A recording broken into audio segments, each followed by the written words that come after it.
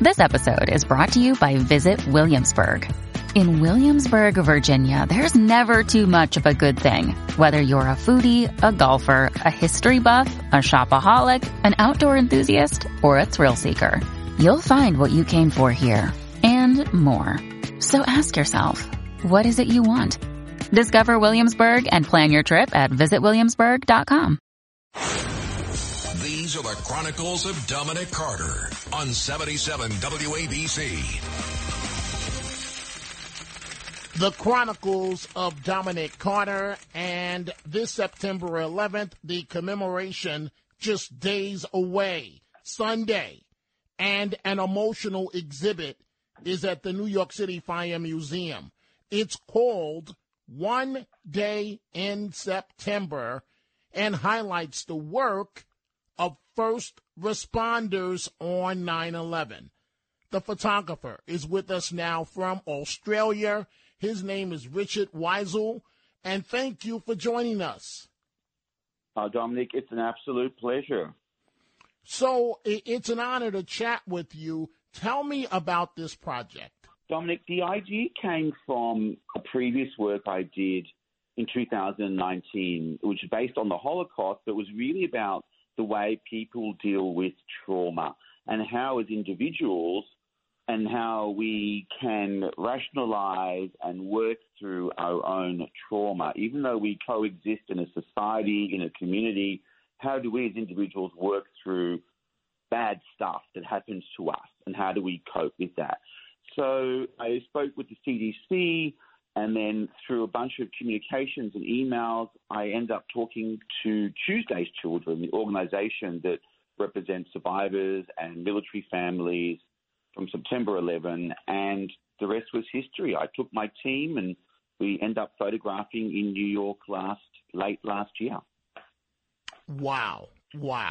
And so, to the average person listening to us right now, describe, Richard, what they will see. Basically, it's a series. At the moment, there's about 6 images at the New York City Fire Museum because we were basing them on families that lost their husbands, their fathers, their partners during the course of that day in the Twin Towers. There are a series of black and white images. I shot them rather simply with the subject in the foreground, just a nice black and white cloth behind them, because I believe in simplicity of the work, and I wanted to tell that person's emotional journey through the image and using the language of photography to do that. So they're just very simple black and white images of the person, and I asked them on the day as well to please bring a personal item that was found or that was recovered from the site afterwards.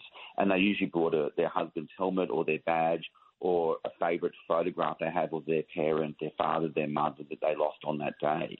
We also did a short 5-minute interview, so when you come, you can download a QR code and listen to their story as well, which I think is quite impactful and powerful.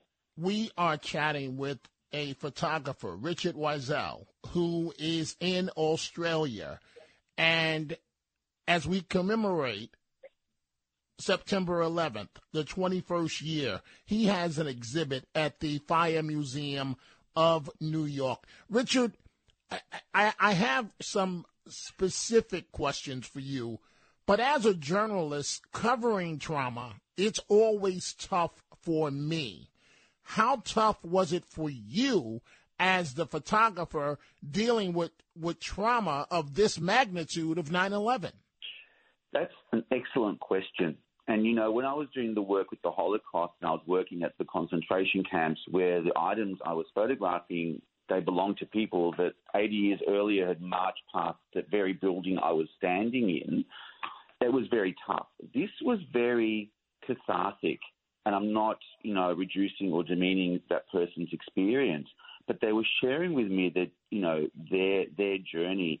And what I found through that was just this emotional, deepest form of respect for that person.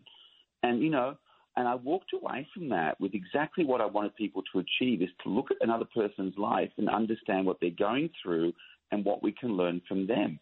And I learned from them humility, understanding, and resilience. I'm never going to complain again standing in the wrong checkout line when the line next to me is going a little faster or being stuck in traffic for 3 extra minutes. I mean, those things that used to upset me no longer upset me. And these people don't want to be called heroes. But to me, they're heroes. And that's an Australian telling you, not an American. You know, I watched that on TV as a young man. I was watching on the news when it happened 21 years ago.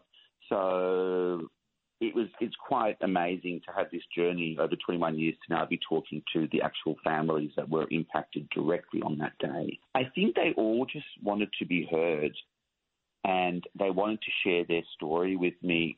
One story in particular, her name is Kate. You'll see her image there. Her dad was a firefighter lieutenant from the seaport. And because the firehouse is very close to the World Trade Center, he was one of the very first responders in.